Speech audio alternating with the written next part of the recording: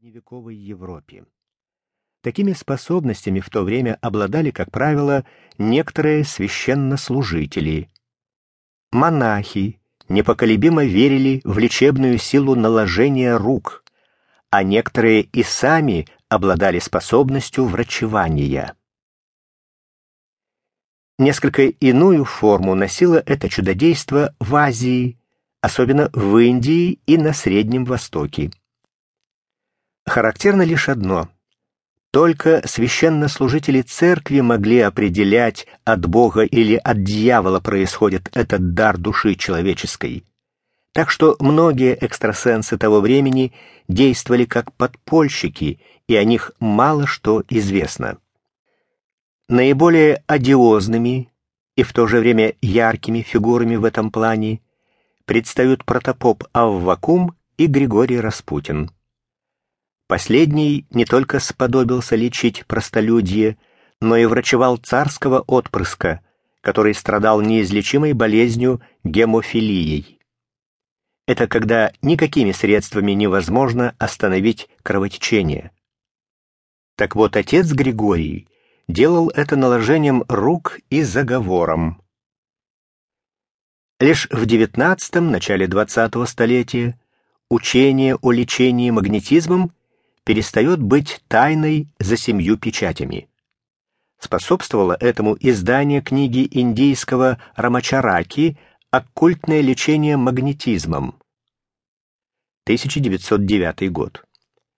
Выходят в свет первые учебники, такие как «Целебный магнетизм» Ваннес Стильмана, 1909-1910 годы. К тому же времени можно отнести и появление первых научных изысканий в этой области, переориентацию подготовки врачей. Но и по сей день, особенно в нашей стране, многое остается неясным. Сказались перекосы в мировоззрении, отказ от мирового опыта. Однако мир не стоял все эти годы на месте. Вот что сейчас известно современной науке о магнетическом лечении.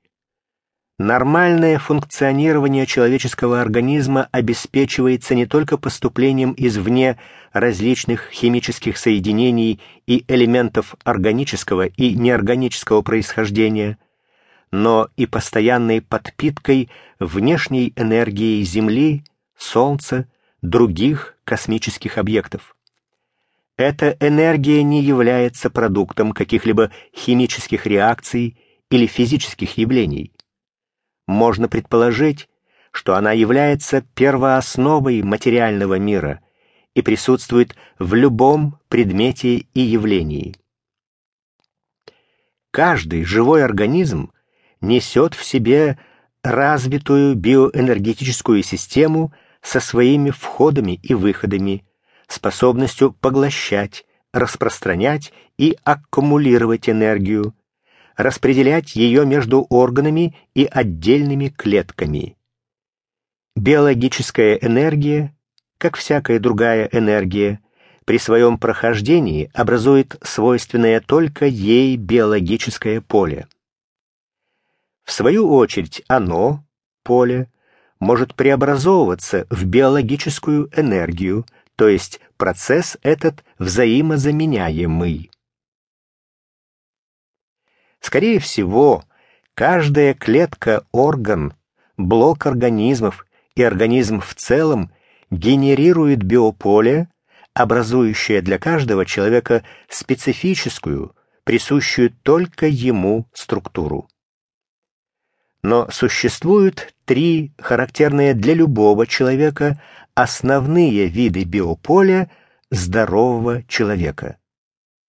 Каждый вид меняется определенным образом в зависимости от состояния здоровья того или иного органа.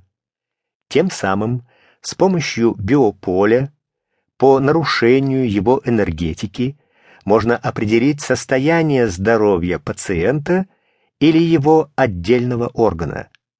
И в обратном порядке восстановить энергетику, а значит и вылечить заболевание. Делается это на первый